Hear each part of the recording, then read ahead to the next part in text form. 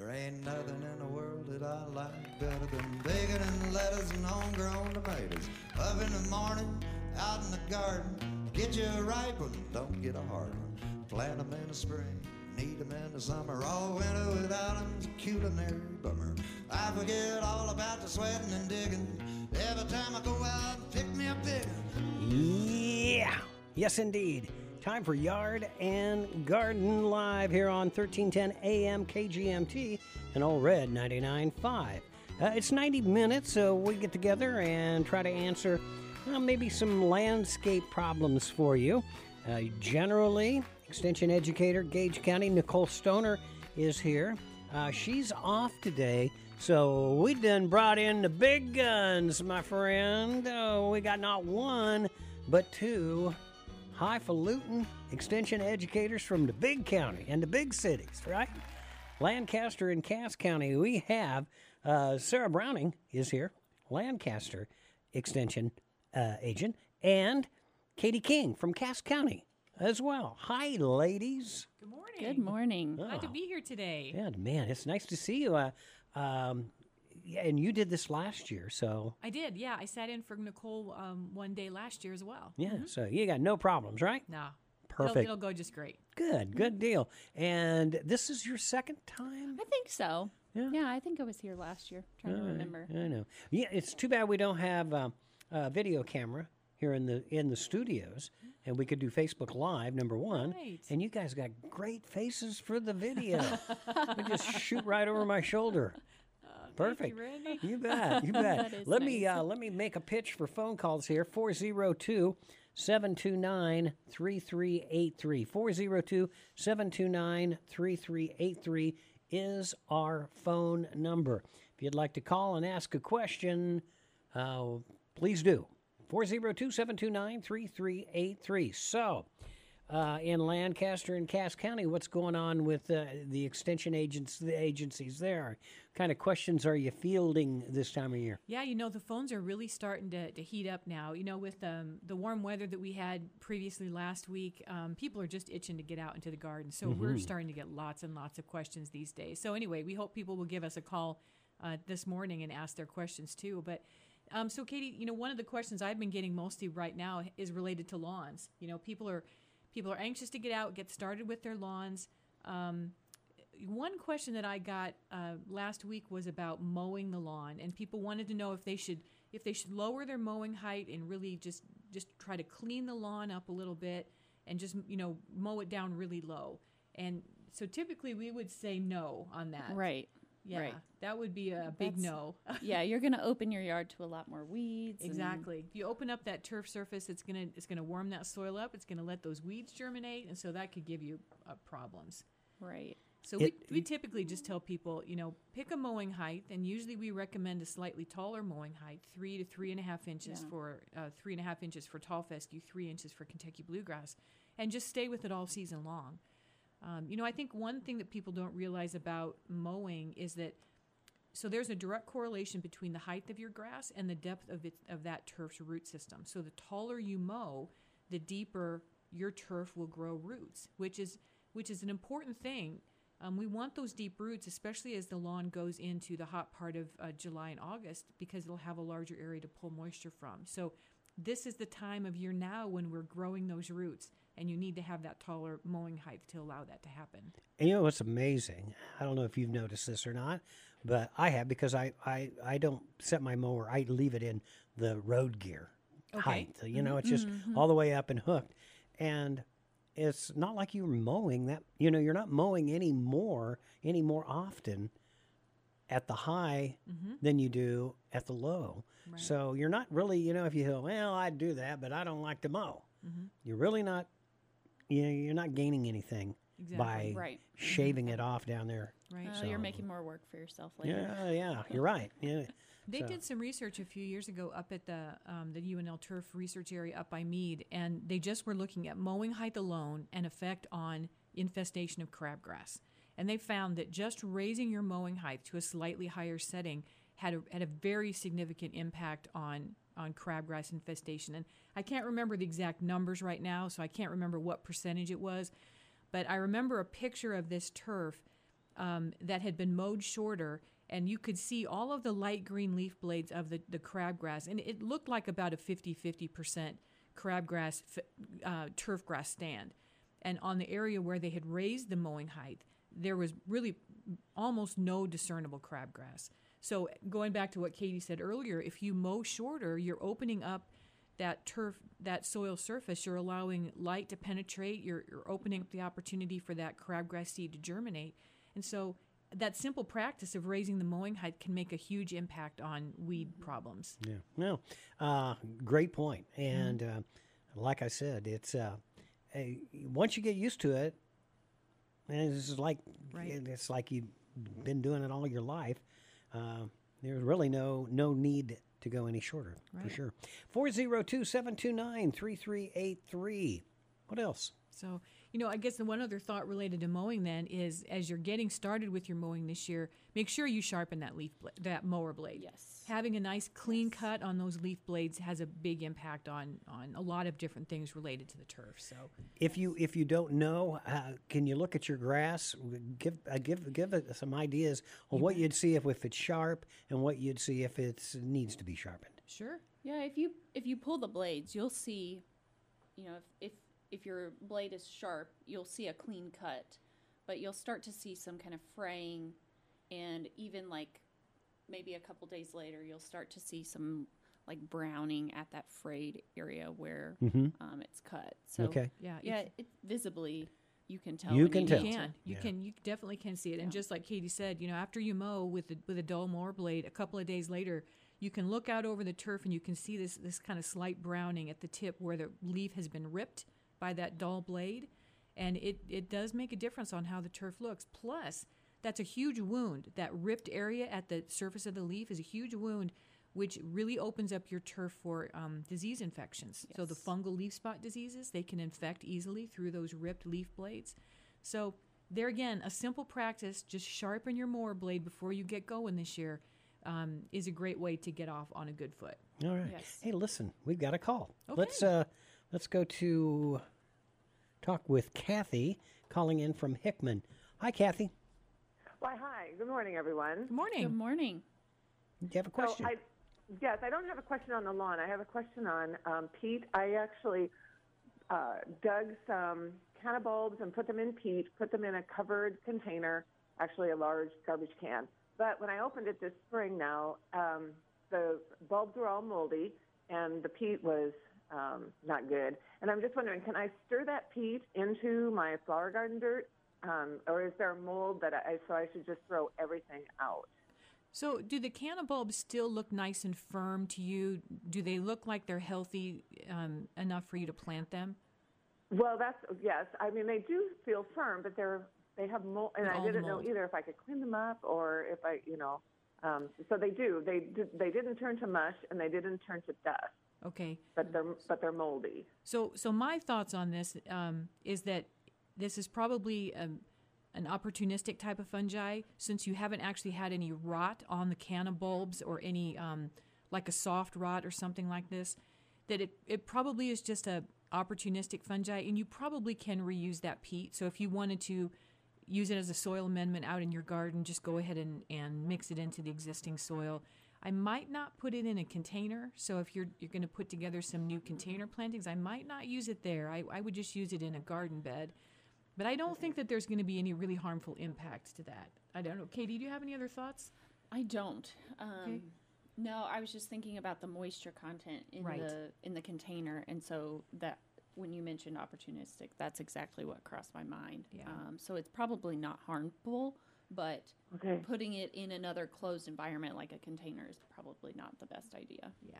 So when you want to overwinter your cannas next year, what you might want to do, it sounds like you had a fairly tight closed environment in that trash can, which wasn't allowing much oxygen circulation through the peat. So you might want to either maybe once a month in the winter, open up that trash can, stir the peat a little bit, let any excess moisture that's condensed on the underside of the trash lid to evaporate, and then close it again, so that you're letting some excess moisture come out.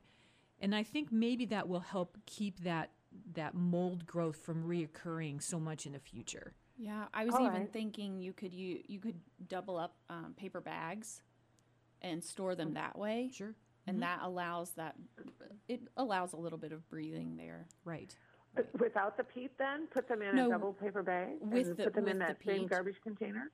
With the peat, but just Oh, not with the using peat, the okay. garbage container. Yeah. Because you do need to hold some moisture around the canna bulbs so that they don't desiccate over the winter months and completely die. And that's what the peat does, is it helps to hold some moisture around the canna bulbs. But it sounds like maybe you had just a little bit too much moisture in there, and that's why you had so much mold growth. Okay. All right, great, good. I'll give that a go. Okay. That's great. And I'll plant the bulbs, and we'll see what I get as a result. Thank Good you. luck. Appreciate Okay. it. Thanks for calling. Yep. Thank you for the call, Kathy from Hickman. However, my screen says Kathy from Kickman. Oh, Kickman. That's a good one. From Kickman. All right. Listen, we'll be back with more of your calls. We're going to take our first time out, and we'll be right back. This is Yard and Garden Live on Old Red 99.5 and 1310 AM KGMT.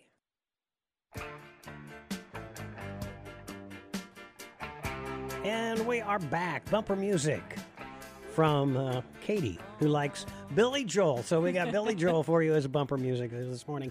402-729-3383 is our phone number on Yard and Garden Live. 402-729-3383.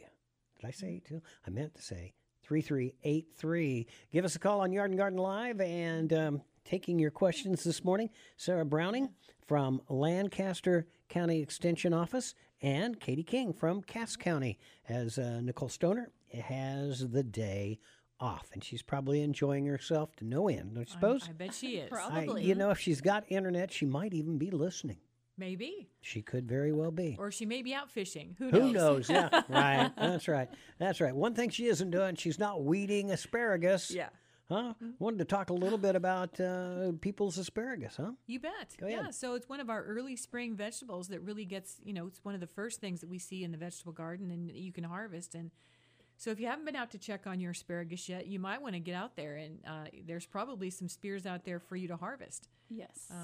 Yeah, we you're were missing having a out. conversation with Randy during the break about your asparagus got a little bit out of hand. Yeah, I couldn't go out. I don't have a back door, and so I had been neglecting the backyard, and all of a sudden, boom, I have asparagus that got all leggy and I just cut it out and threw it in the compost barrel. But I hate to have that happen, Right. especially this springtime. Right. Asparagus is so good. Oh, it is. I did have a question about it.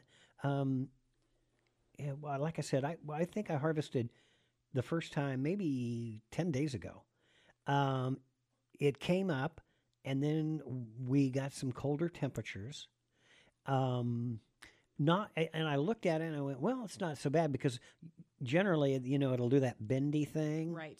But it wasn't that bent. There was a few that were, but I harvested a bunch. I brought them in and I cooked them, and they were mushy. The spears were mushy. I mean, and I wondered if maybe it was because of the cold weather that they had to endure. I hope it's that and not something's crazy. And you're sure that you didn't cook it just a little too long? No, that's not why it got mushy. it got broiled. It was broken. Yeah, so Right. it's generally never mushy. Well, I don't know that. They could have gotten a little nipped by the They could have been. frost. Did it frost that night? Or? It had frosted, before it was up, and it had frosted a couple of times before I got it cut. So I'm hoping that's what it that is. could be. I'm hoping. But, Anyway, Yeah. But Do you have know, a little microclimate back there? Like, you've got is it against your house? no, where it's growing? nope. I don't. It's wide open. Okay. Well, see, that could have been Yeah. frost. Could have definitely could have Okay. gotten pretty cold back there. Yeah. Possibly. Yeah.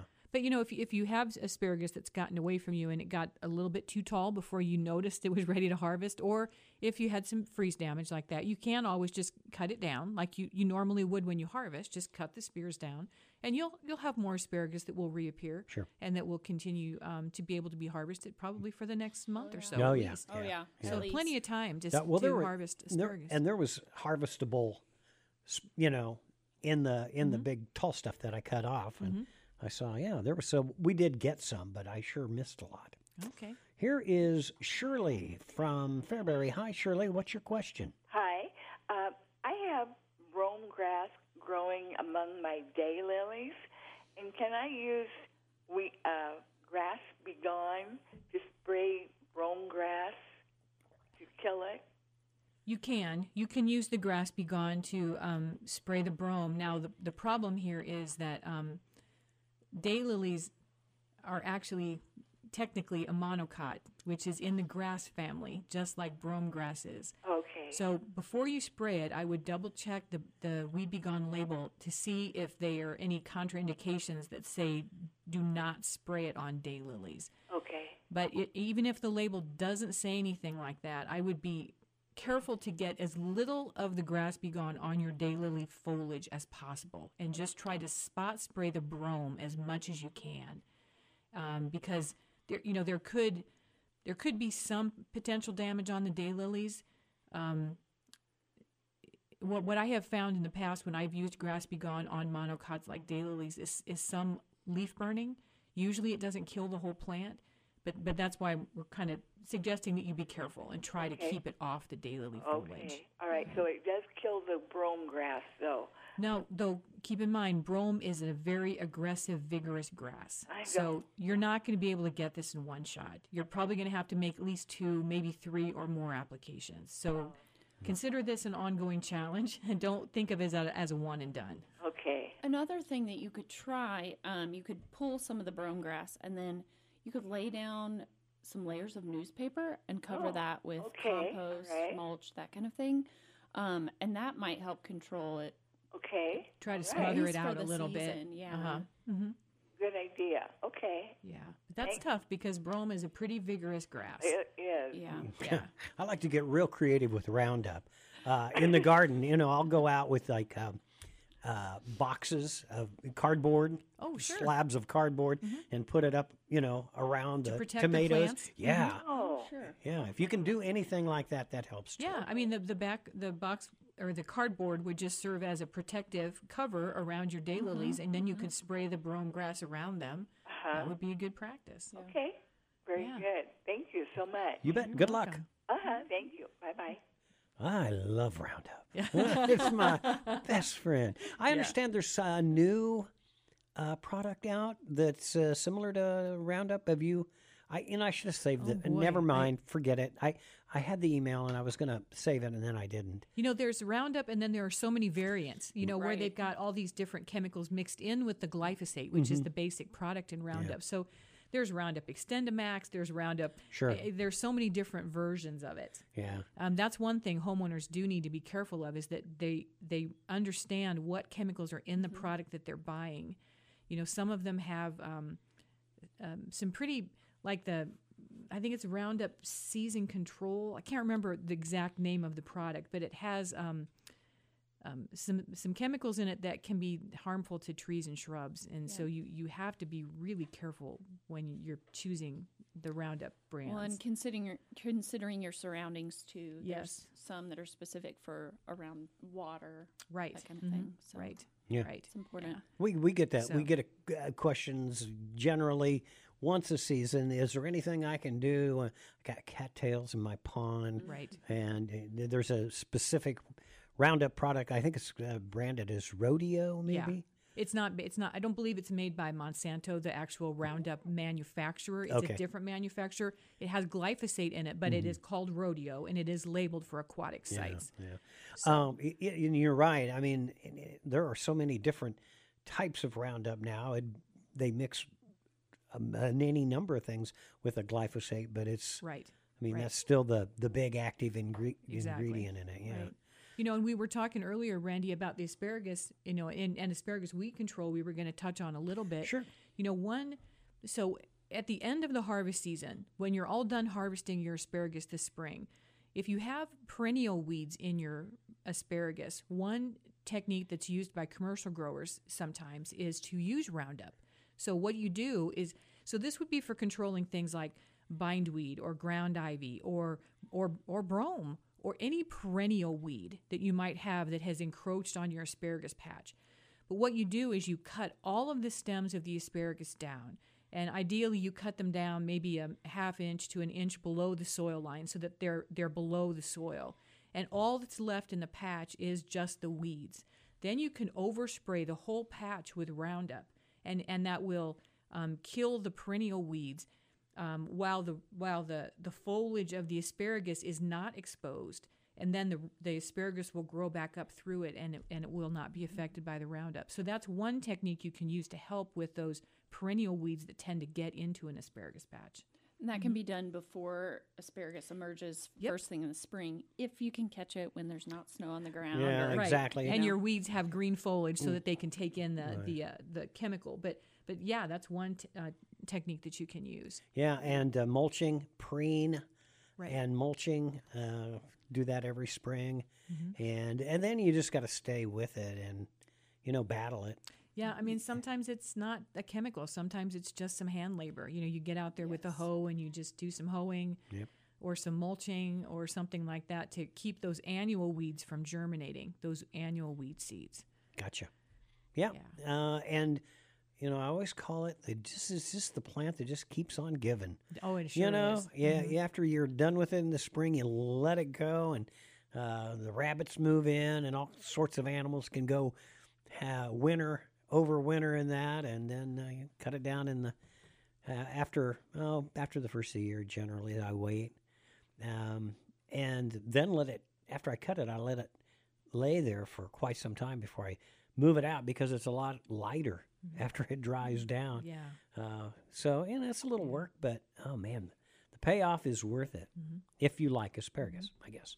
402-729-3383. Sarah Browning, Lancaster County Extension Educator, and Katie King from Cass County Extension Educator as well. In fact, is that the title still? Because you guys sometimes change your titles, huh? Yeah, Extension Educator is the title that we have right now. All right. Yep. All right. Very good. And every once in a while, you'll see both of you on Backyard Farmer, I would imagine. You haven't done Backyard Farmer yet? No. Well, Although Katie's done some good video segments for Backyard okay. Farmer. Well, then you would see her on Yeah. Backyard Farmer. Okay. So then if you're a Backyard Farmer fan, now you can put a face to the name and the voice. 402-729-3383. 402-729-3383. Anything that's on your mind. It doesn't have to be asparagus. It doesn't have to be vegetable. It could be trees, or a problem you had last year, or funny little trails in your yard when the snow all melted off. How is the vole population in Lincoln and in the bigger cities? Are they just as nasty there as they are out here? I would say very healthy populations. Yes. Yes. I think the birds are happy. Yeah. Yeah. But now that the snow is gone and all their hiding spots have reduced, they're probably, and we've got lots of hungry birds out there. They're probably getting picked off by the birds now. Yeah. Well, come at them. It's a buffet. Yeah. Wow, I couldn't believe it. We had that snow cover for so long. You bet. And they were very active under that snow. Oh, yes. Yeah. Yeah.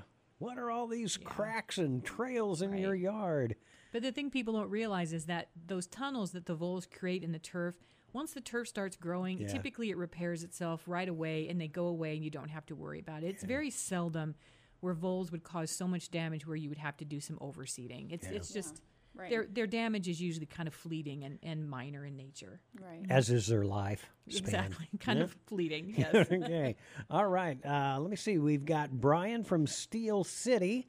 And Brian, we'll get to you because first we have Dick from Friend. Hi, Dick. How are you today? I am great. How are you? I'm good. Since we're on the Roundup Randy kick, I have a question about Tordon and a sapling mulberry, for example, that would be in near a blue spruce or something. Can I cut that mulberry tree out and then spray the Tordon on it without damaging the other tree? Everybody tells me you can't do that. And I would agree with them. I would not do that. The problem with Tordon is the chemical itself has such a long life. It doesn't break down quickly. and you can apply it to the stump of that mulberry, and it can move down through the root system, and then it becomes active in the soil, and then the roots of your blue spruce could pick it up, and you could see some pretty significant damage. In fact, you could actually end up killing that spruce. So a better choice that I always tell people as a stump treatment to prevent that mulberry from growing back is just going to be to use Roundup. Use concentrated Roundup, not the ready-to-use stuff, the ready-to-spray. It has to be concentrate. But cut that mulberry down and then paint that freshly cut stump with concentrated Roundup. You'll have a very good kill rate on that mulberry, and you shouldn't see any impact on your blue spruce. Okay, that answers my question. Thank you. Good luck, Dick. Thank you. Bye. I always cringe a little bit when people talk, especially in urban situations where you know you're dealing with a landscape, where people talk about using Tordon as a stump treatment because they don't understand the length of the life of Tordon in the soil and how long it stays active and how easily it moves in soil water. Now, if you're on a farm and you're trying to control, say, weedy trees in a fence line or something like that, it's not as big of an issue. But in a landscape where you've got trees and shrubs and all sorts of other things that are very nearby, the potential for damage is just too great. Got to be careful. Absolutely. Here's Brian. Brian from Steel City. Thanks for being patient and waiting. What's your question, Brian? I got a question about a windbreak. I had a windbreak I planted probably 20 years ago, 2 rows of cedars, front row of Scotch pines. Scotch pines all started dying about 5 years ago. I ended up just cutting them all out of there because they were dying. Tried to replace them with some Norway spruces. Started that about 3 years ago. I had to replant a couple times because, I've lost about half of them. Then you lose them, replant and lose a few more. But now this last year, even the ones that have been alive for 3 years mostly have died. Wondering if there's something else I can put in front of those cedars in the front row, like a shrub or some other type of spruce that would work better or might work. So our list of evergreens for windbreak plantings is pretty short list these days, Brian. Spruces, eastern red cedar. We have some pines. We've got like limber pine or red pine or jack pine that could possibly be used. But if you're willing to think about using some deciduous plants like a shrub or a deciduous tree that will hold its leaves in the winter, you have a much larger plant list to choose from. So you could even just think about common lilac. Common lilac is available through your NRD planting program. They're actually, once they're established, they're very tough. And they do develop a very dense nature, so they can provide some windbreak effect in those lower layers or those lower levels, and they can be a good long-term plant. Other plants that you're going to find available through your NRD would be things like Amur maple, which is a smaller maple that might be a good choice. I'm blanking a little bit. Carragena, I think, is usually on that list. I think there are some plums. Like you could use a black walnut or a bur oak. You bet. Bur oak in particular would hold its leaves in the winter, and that effect of holding its leaves in the winter provides you with some good winter windbreak effect as well. Yeah.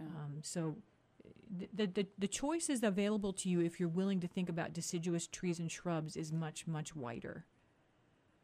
Okay. I just didn't know if, like, more of the spruces and stuff, if they're really not common plants around here, they're just going to be tougher to get going. The cedar trees I have there, they're 20, 25 foot tall, so they're providing good windbreak. The problem is they have the pines in front of them that were also that tall, and a lot of them lower branches on them cedars they don't have much vegetation on them, and it just looks kind of shabby. Okay. So probably the inside row would be more to cover up the shabby branches on the cedars in front of them. But the extra windbreak is great also. I get that. So some of those tough shrubs, might be a good option for you in this position.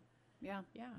Yeah, you could get a hold of the chokecherry. Some of those Mm-hmm. are really nice. If you can get a hold of somebody at the NRD, they can help you pick out some of those that would be really good. We had Jay Seaton on last week, and man, he He was a windbreak specialist, that's for sure.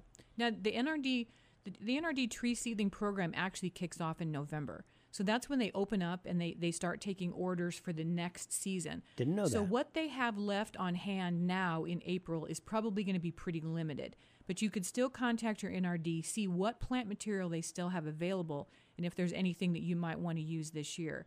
Otherwise, if you're willing to wait just a little longer, then your selection of NRD available plant material is going to be the biggest in November. And of course, you don't have to rely on NRD plant material. The only reason that we bring that up is because you can buy pretty inexpensive plants through the NRD. But if you're willing to go to a nursery and buy some bigger plants that'll be a little more expensive, then go for it. You can certainly do that. All right. 402-729-3383. 402-729-3383. Taking calls, answering questions, anything that you want to talk about in your landscape. Maybe it's a pot that's growing in a plant that's growing in a pot in the sunroom. Maybe you're looking at your yard going, wow, this looks pretty tough. My yard doesn't look very good right now. And we're getting lots of weed questions right now, Randy, about people's lawns. And there's always confusion. Okay, what does a weed and feed mean? Is that what I need to use to control crabgrass, or does that control dandelions? And what product should I choose? So we get lots of questions about those types of things. And so what people should be applying now is the pre-emergent. And usually it's a fertilizer combined with a pre-emergent. Now there's a newer product that's available now to homeowners, which is it's sold by Scotts. It's called Scotts Turf Builder Starter, and it contains a fertilizer plus the chemical mesotrione. And that's the new chemical that is available now if you have a new seeding. Like say you need to overseed your yard this year, and you just put the seed out. Then the mesotrione is something that will give you good pre-emergent control that will prevent that crabgrass and foxtail and those other annual weeds from getting started. It actually kills those weed seeds as they start to germinate, but it will not kill your grass seed, okay? We used to talk a lot about Siduron and Tuppersan as the chemicals to use with the new seeding. Those are not as widely available anymore, and so the big product we see on the market now is this mesotrione. So look for that in the Scotts Turf Builder Starter, okay? Mm-hmm. So then if you have dandelions, okay, dandelions are a broadleaf weed, and honestly, people have to realize that these are not new plants that just germinated and are starting to grow. These are plants that were in your landscape last fall, and they overwintered. So a pre-emergent is not going to control those because a pre-emergent will not kill perennial plants. So you need to use a post-emergent herbicide to kill those dandelions. So typically that's your second application that you make in, usually around the end of May, beginning of June. And that's more commonly what is called a weed and feed, is the post-emergent plus fertilizer. Okay. Okay. I think we have another caller. Let me see. We have Kevin from Byron. Hello, Kevin. What's your question? Good morning. Hey, I got a question about replanting bur oak seedlings that have grown up in the yard. We tried moving them from underneath the mother tree into a row, and we typically lose most of them in the replant. Didn't know if there's a specific time frame when to do that. There's not much of a root system. There's a huge tap root to it. So I'm thinking we're having trouble getting that dirt and root placement moved. Bur oaks are one of the oaks that they don't like to be messed with. They don't like any disturbance of their root system. So it's not surprising really too much that you're having trouble getting them to survive. So I guess I would say try to take as big of a root ball, even though you're not finding a lot of branching secondary roots, still try to take as big of a root ball as you can manage to move those. And then make sure that they're, not constantly soaked, but make sure that you're watering them well once you put them in the new location to make sure that they reestablish as much as possible. I don't know, Katie, do you have some more thoughts on that? I think just including as much of that root ball as you can is the best advice. Is it best right now, or? I think before. Fall is probably most ideal. Yeah.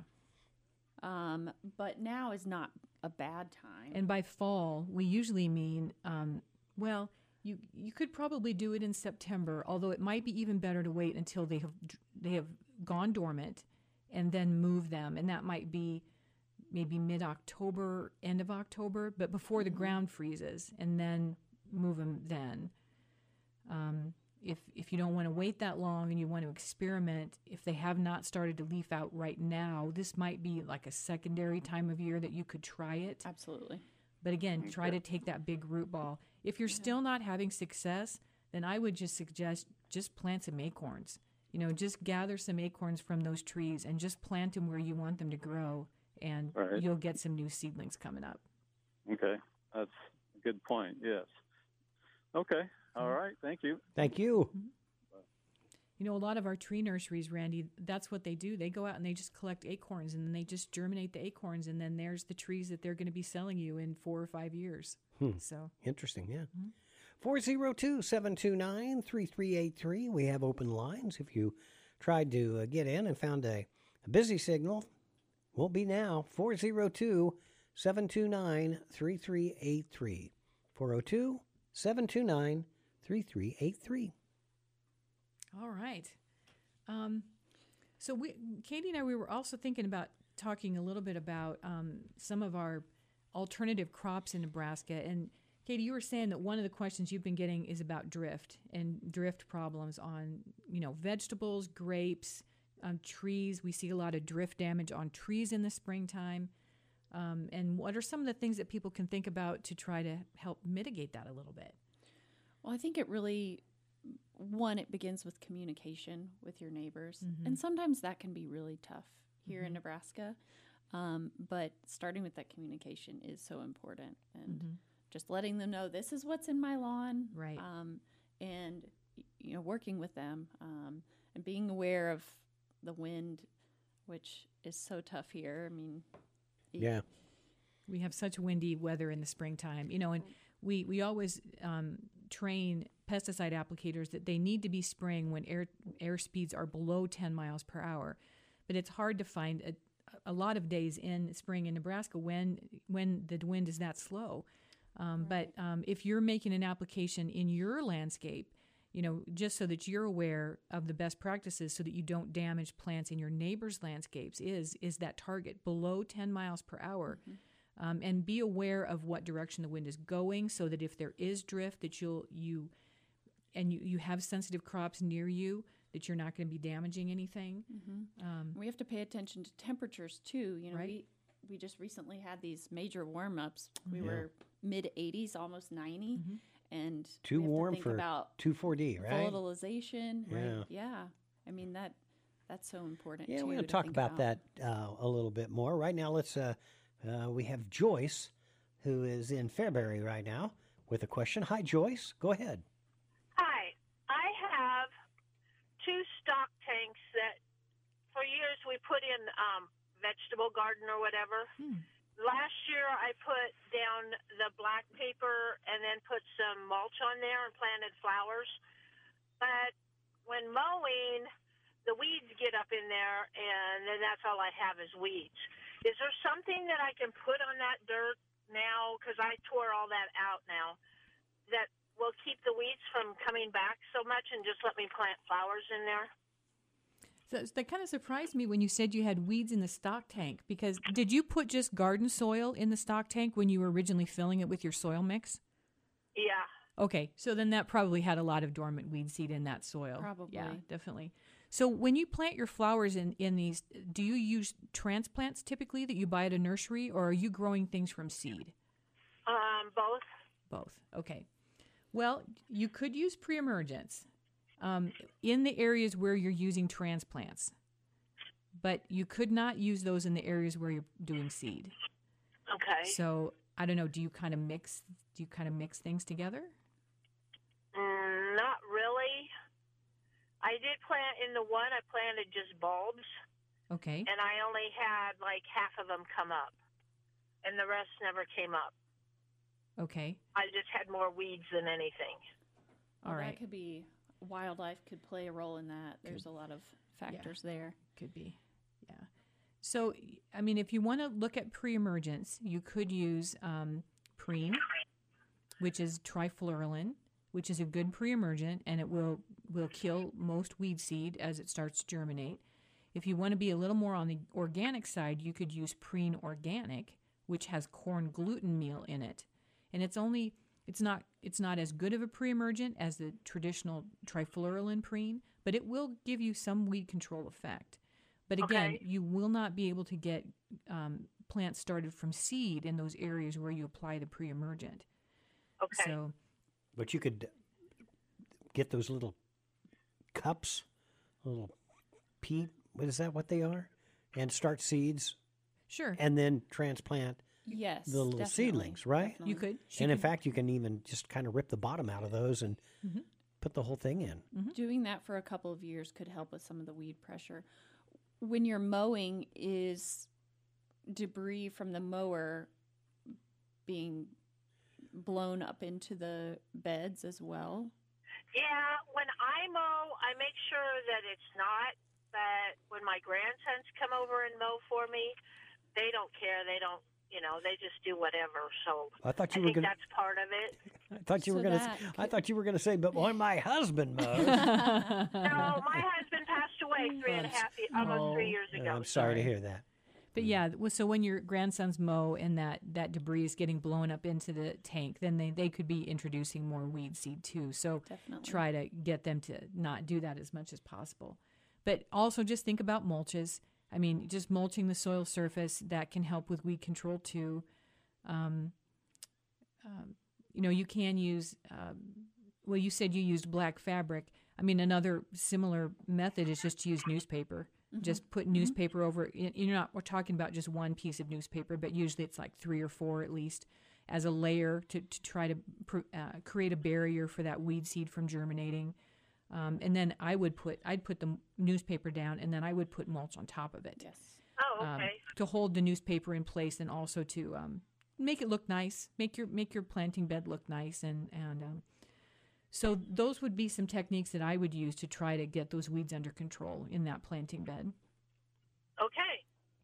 Sounds good. Thank you very much. Thank you for the call. You're welcome. Bye. This is Yard and Garden Live. We'll be back with more of your questions. 402-729-3383. We'll be right back. Can you plant leeks right now? We are back, ladies.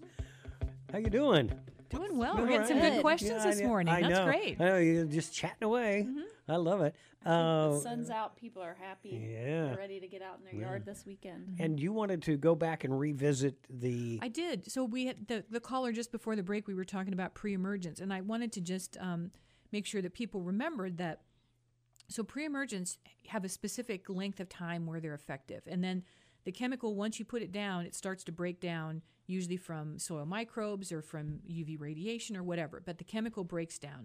So Preen typically is active for about 6 to 8 weeks, and then you need to reapply it. So if you make an application, let's say you make an application the first part of May, then you have about 2 months and you need to make another application. Otherwise, if you don't, you're going to find starting in July, all that weed seed is going to start to come up because the pre-emergent is gone now. Okay, so make sure that you read that label and find out how long the pre-emergent is effective and when you need to reapply so that you get good season-long control. And also, while you're reading the label, if you're using it in like rhubarb or asparagus, make sure it's labeled for that. I think there are Right. two different kinds of preen. There are. So you don't want to get you want to get the garden variety Right. preen if you're going to put it on something that you're eventually going to bring in Right.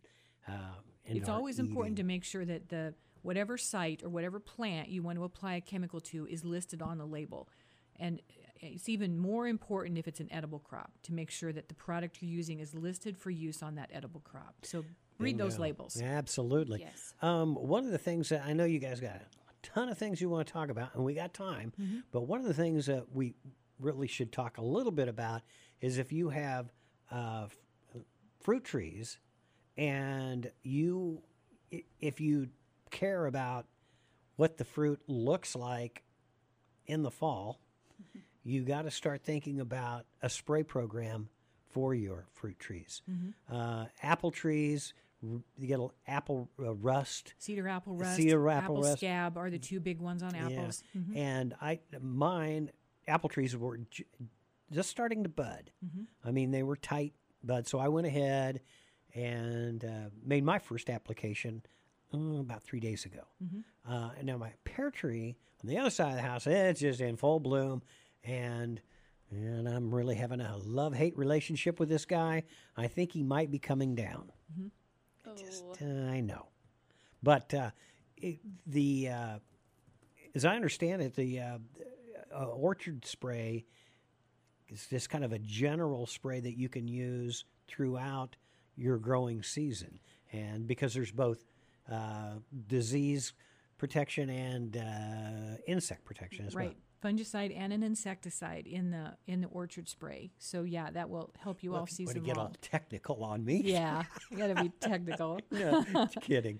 You know, I had to look up real quick, Randy, because for some reason, when you start the applications for apple scab and cedar apple rust, it never sticks in my head. So I always have to look it up to see when is the best time to start that control. You know, and I looked at it, and before it buds, before you have the buds start to swell, they suggest spraying with an oil, which I skipped.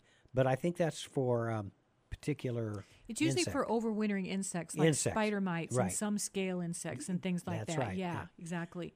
So I just did a quick search, and I'm finding green tip stage is when they would recommend applications start for apple scab, and green tip is when the leaf buds have opened and you have just a half an inch of growth on the leaf tips that when you make that first apple scab application. You know, I've had a lot of friends who've had trouble with apple scab in their trees, and it's fairly weather dependent. So if we have a long wet spring, apple scab will be much worse, and you'll need to make more applications. Typically, you're going to make those applications about every 2 weeks. So about every 14 days, you need to make another application. And if we have a wet spring, you may end up making 5 applications. If we have a drier spring, you may be able to get away with 3. But you just have to keep making applications until we get past the wet spring part of our weather. And the same is true pretty much for cedar apple rust. The control is very similar for those two diseases, cedar apple rust and apple scab, and you use the orchard spray. I noticed on my drive down here that our ornamental pears are blooming, and I know last year they got really, really hammered with a rust disease, and so they would be in the window now too for control if you needed to spray them, especially if you had a fruiting pear. Yep. All right. So get ready for a full season of spraying those trees. That's right. If you want if you want a good looking fruit in the fall. Let's go back to the phone. We got I have him in my phone as Stash because he has a great mustache. It's actually Verlin from Beatrice. Hello, Verlin. Hello. How you doing? Oh, good. I have a question about asparagus. Sure. And then I got a question for you. Okay, yeah, it'll be next week. Your stuff just came in.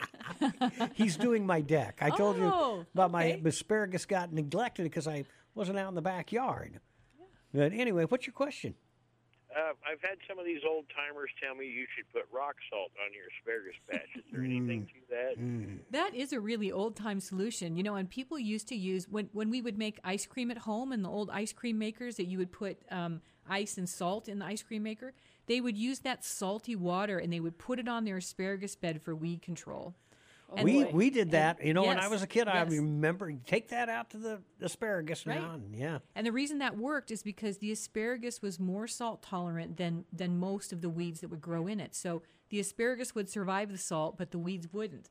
But we really don't recommend that anymore because there does get to be a point where the salt breaks down the soil structure and you can get to the point where there's so much salt in the soil that even the asparagus won't grow. Okay, so you'd be better off just mulching or something. Yes. We talked about some pre-emergent products earlier. We talked about the Roundup technique or just mulch. any of those would be preferred these days rather than salt. Okay, well, I've always wondered about that. Yeah. Oh, yeah, you can also use preen out there, Verlin. Yep. All right. Definitely. Thank you. You bet. Thank you. We'll see you next week. That's fun to hear about that old rock I salt. have not heard We've that. never heard that before. No. Yeah.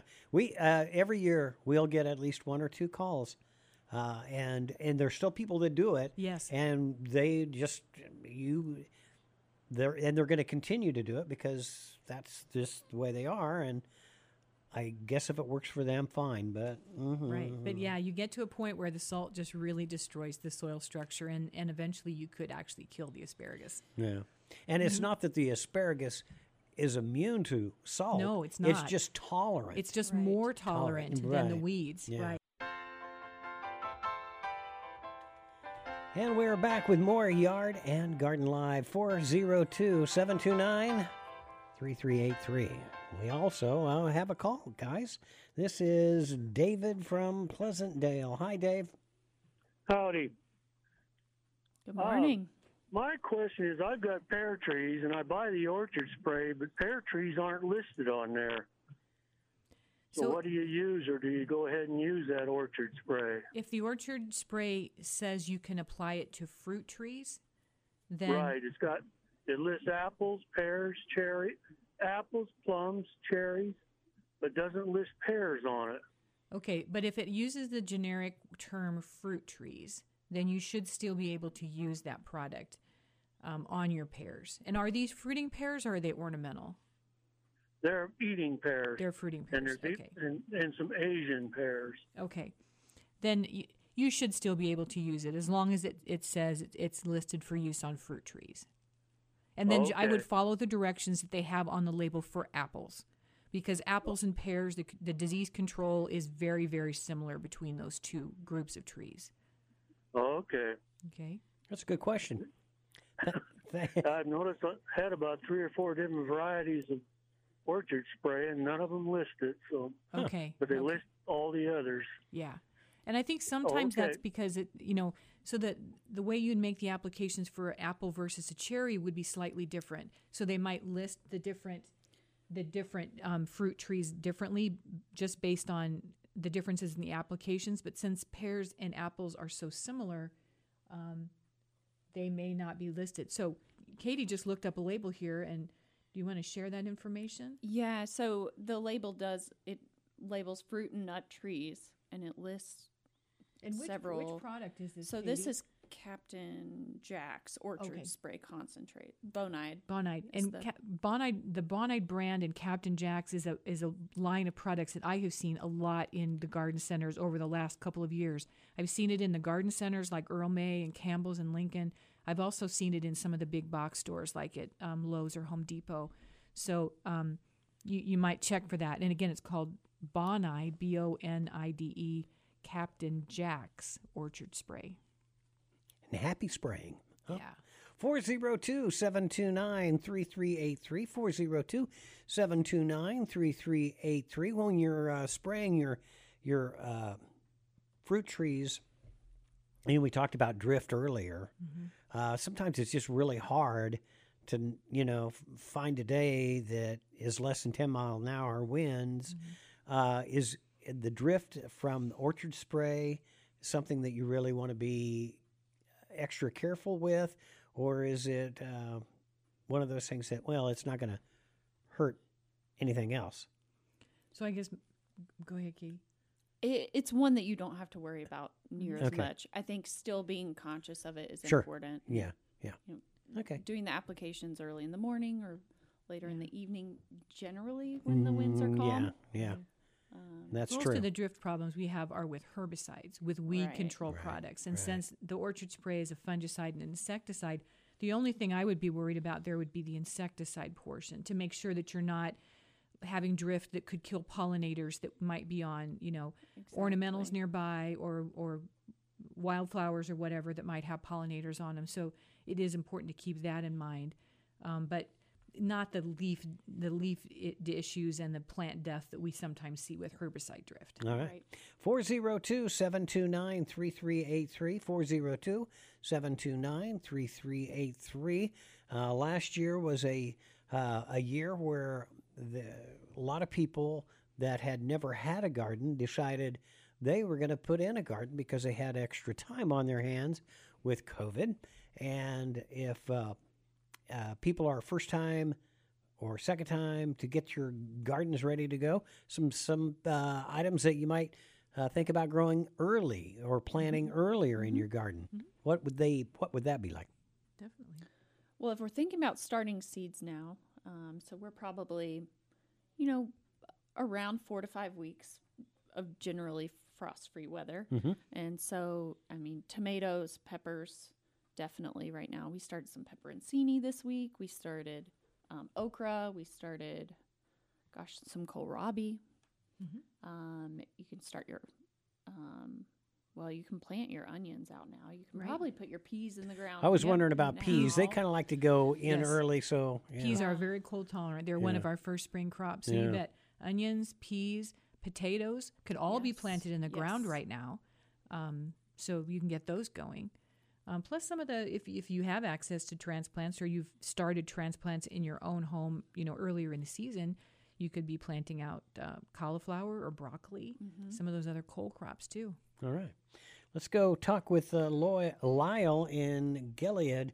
What's the lunch special today, buddy? Hey, I have no idea. I didn't even stop and ask you. Okay, that's fine. That's fine. What's your question?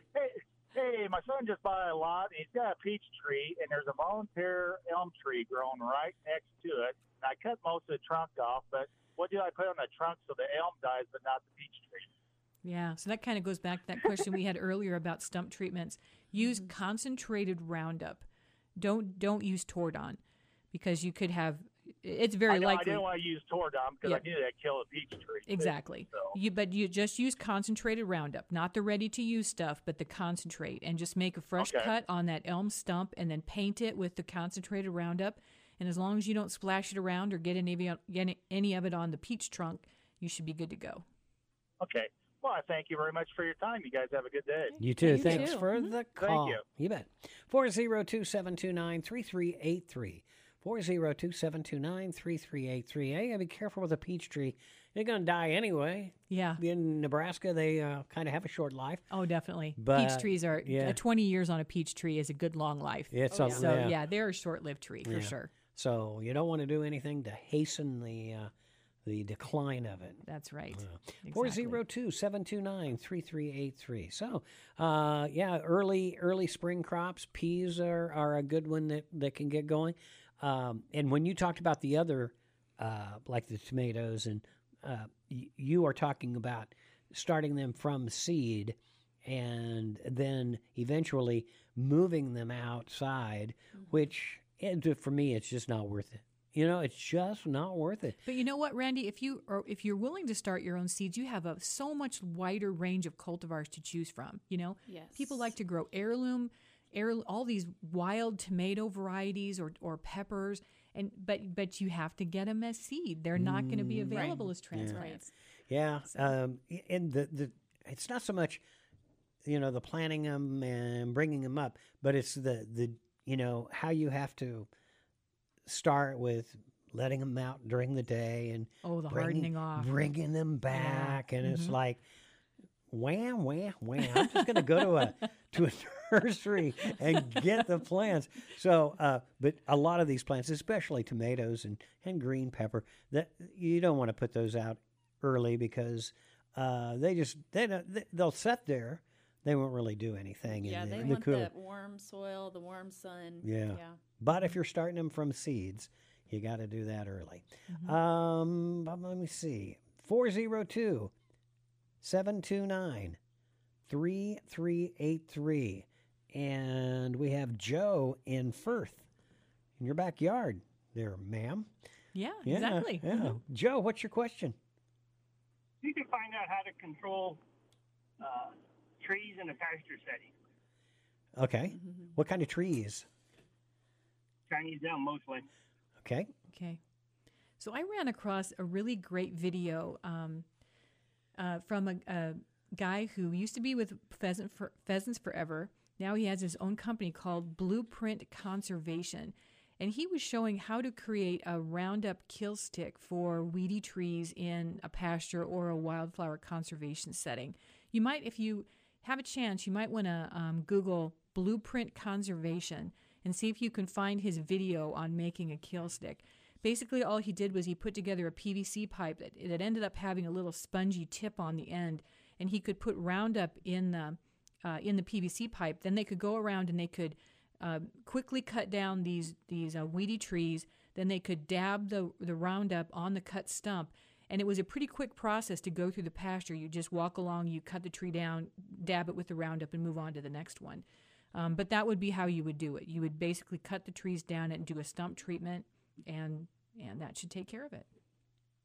Oh, thank you. Yeah, that sounds like a neat trick. Yeah. No unpleasant stooping or bending involved. So it was pretty easy to do without a lot of bending and that kind of thing. Get your weed eater with the blade on it and go whack them off and dab them and move on to the next one. I like so it. Pretty simple process. But Blueprint Conservation is the name of this the company, and he's got some great videos online that show some of these techniques for management of pastures or conservation plantings. And so you can just like pour the Roundup, concentrate right in the top of the PVC, and the sponge stops it. Right. Wow. It's got a great video on how to make this kill stick, out of really common materials, very very inexpensive to make, so that you have an easy process to go through the pasture and get rid of these trees. I like that. 402-729-3383. 402-729-3383. If you have a question, need to get us called here and get an answer. Answering your questions, by the way, Sarah Browning, Lancaster County Extension Agent, and Katie King's here as well, Cass County Extension Educator. See, I use the word agent again. Don't do that since Green Acres. Yeah, that's right. Oh, We've still get changed it a little bit. Do you? I still get it quite a bit. All right. Yeah, it's okay. So, and in case you're wondering, we just went ahead and fired Nicole. No. Nicole's just on vacation. Had the day off, and so she'll be back next Friday. Are you signed up to do another week? I am. I think it's later in July. All right. That's great. 402-729-3383. We have time for your question if you want to give us a call. So, Katie, with these seeds that you started, do you have any tips or anything that you want to pass along to people as far as, if they want to plant start some tomato seeds of a great cultivar that they want to grow this year? How could they go about doing that? So this year we're starting a garden out in Cass County, and so we've used two different methods to start seeds, and so we started with potting mix basically, and we had some challenges with wetting it, which is very common, and so second round we decided to get those. They're basically like peat moss pucks. But you can find them in a lot of your garden centers, and you soak them and they expand, and you just put the seeds right in, and they really help with that seed to soil contact, which is so important. And some of the seeds that we've planted, we planted nasturtium. Cool. We started some nasturtium seed, which is fun, especially for kids, but it's also, it's an edible flower. Right. So you can kind of dress up your meals a little bit this spring and summer. But those seeds need some kind of scarification. And so we used a nail file to kind of spruce them up a little bit. Kind of nick up the outer coat so that water gets in and the seeds can germinate. Yeah. But I don't know if I'll ever go the route of buying bags of soil anymore, because these little peat pucks were just super convenient, and they do stay wetter longer. And then when you go to water, they just sit in a solid tray, so you just pour water in the bottom, and they just soak up the water then? Yeah. So very easy. Now, do you have a greenhouse where you're growing these seeds, or are you just have a windowsill, or what are you using? No, so we've got a nice little setup with a grow light. Okay. And it's has a little timer on it, and we did. We also put a heat mat underneath, just to kind of push things along a little bit. Yeah, having that excess bottom heat can get those seeds going quicker. Yeah, so first round we did not use one. And I will say that if you're looking for a heat mat, they're tough to come by this year. Oh, so probably that demand. Another one of those things where everybody's growing at home, and so they're hard to find. Yeah. But we did find one at a small hardware store, so that was great. Nice. So that's something to keep in mind. You'll have to have some time if you need to end up ordering one of those. So how do you determine when it's time to take your little babies out and let them sit out on the back porch and get a little outside? Usually things need about a week of acclimating. Okay. Outside. I usually say about a week. And our spring conditions with the wind and that kind of thing, that harsh sun, it can be a lot for the plant. So giving them, starting the first day, maybe you give them like 2 or 3 hours outside, and by the end of the week, you're giving them 8 to 10 hours outside. And they should be pretty well prepared to be transplanted outside. After 8 to 10 hours being they're generally hardened enough that you can take them out and just put them in the ground then. Yeah. And you want to make sure that soils are warm enough. You're out of that frost window. Some people get a little anxious, and we have things like row covers, which are always great for spring. Like right now, there's people that are growing things like lettuce, and you can easily just lay a row cover down, 1 or 2 layers, and you should be pretty good to go. Right. I think they're calling for a frost in eastern Nebraska, maybe Tuesday night. Or there's a chance of one, and so our forecast, I believe Tuesday night says, in the morning a chance of rain mixed with snow, but the temperatures are going to get up into the 50s by that afternoon. So right. It's nighttime temperatures that hurt us. Right. Yeah. If the listeners are not familiar with row cover fabric, it's a really finely kind of poly-spun white fabric, and you can get it in different weights, and the heavier weights provide more temperature protection. The lighter weights have less temperature protection, but you can either just lay it over the soil, or you can, I've seen some gardeners take really slender PVC pipe that's very bendy and cut it into sections and make a hoop over the row, and then lay the row cover fabric over the top of the PVC, creating almost like a really mini low tunnel over the planting of your seeds. But it can keep bugs away, it can keep wildlife away, it can provide some temperature protection. So row cover fabrics can do a lot of good things for us, especially in the early season garden. Yeah, later in the season it's great for insects. Yeah. Things like kale or some of those crops that can have some get really affected by really get munched on. Yeah. So I was also going to mention, Randy, we have a publication through one of our Nebraska Extension NEB guides on vegetable seed storage and germination requirements. And this publication talks about what soil temperatures each type of seed germinates best under. And so you can find that if you want to go online. You can find it at go.unl.edu/seed storage. And you'll find this publication that has the soil temperatures on it. And then if you want to check out our Crop Watch website, which is cropwatch.unl.edu, you can find soil temperatures for your area, which are updated every week from the Nebraska Climate Office. And you can see what the generalized soil temperatures are for your county. So okay, is it time to put my tomato transplants out yet? Or do I still need to wait a little bit longer? But you can figure out what those soil temperatures are. Yeah. And also, there's also a place that you can check. It's Drift Watch. Yeah, Drift Watch. If you have an acreage, it would be mostly for people who have an acreage out in the country. You can go there and then find out what other things might be. Well, if we have any people out there who are growing any alternative crops, like if you have grapes, maybe you're growing. Like, it could just be for your own production, but especially if you're growing them commercially and you're trying to earn some money off of these grapes, or you're growing, and hops is the new crop, is the new popular crop in Nebraska, hops, and then, of course, hemp is behind it too. But those are the crops that are most prone to herbicide damage from drift in the springtime. And so we would really encourage growers of those crops to go to Drift Watch and register their sites so that any applicators that are making pesticide applications can find them and know that there's a sensitive crop in the area. That's going to really be important, so they can help to protect their crop. Well, I believe to register, you have to be selling any amount. You have to be a commercial producer. Oh, gotcha. Okay. So, all right. And beehives, you can all, if you raise bees, you can also register yourself with Driftwatch. Yeah. That's just lost power here at the studios, but we're still on the air. I'm not sure why. Gary, can you hear us? Yes, I can. You got a question? Go ahead. Yeah. Okay, I talked to you folks last year about pine wilt on a ponderosa pines, and the solution was copper. Okay, I think there's a little confusion here because pine wilt is a fatal disease.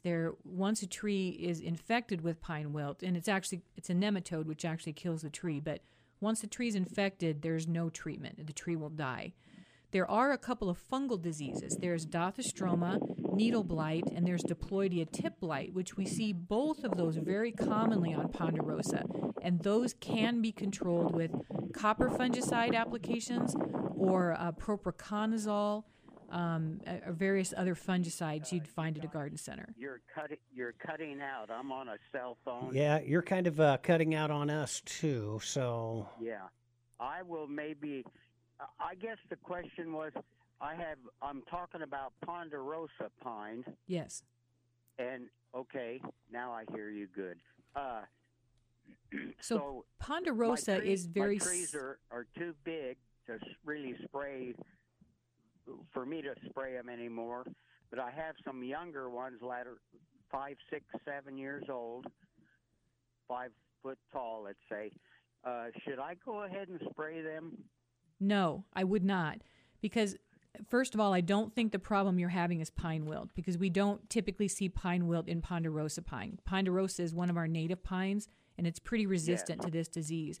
I think what you're having problems with are there two fungal diseases, either Dothostroma needle blight or Diploidia tip blight. Those diseases are not generally active on young trees, like you're describing. 5-year-old trees would not be affected. We see those diseases most commonly in older, mature windbreak plantings. So at this point, I would say no. It's probably not worth your time and money to spray those young trees. Okay. Yeah. All right, well, Gary, we appreciate the call. Yeah, thank you. You betcha. Sounds good. I think maybe the whole south side of the square is without power. Oh, boy. But I can't understand why we have power in the control room. It's very, very strange. Back in a flash. Okay, so very, very strange here at the studio, sitting here. The power is off on the south side of the square, we understand. We have a huge battery backup that will run for just a little bit longer, just long enough to thank you two for coming down and doing Yard and Garden Live. My pleasure. It's always fun to be here with you, Randy. Yeah, I'm really having trouble seeing now. In the dark? Yeah, it's kind of dark. Next week, I do believe Kevin from SCC will be here, along with Chelsea Tejan and Kevin Christensen. They are both instructors of agronomy at SCC in Beatrice. So they will be here answering questions for you. And I guess until next time, keep it green and keep it growing, and we'll talk to you next time, Friday, 10 o'clock for Yard and Garden Live.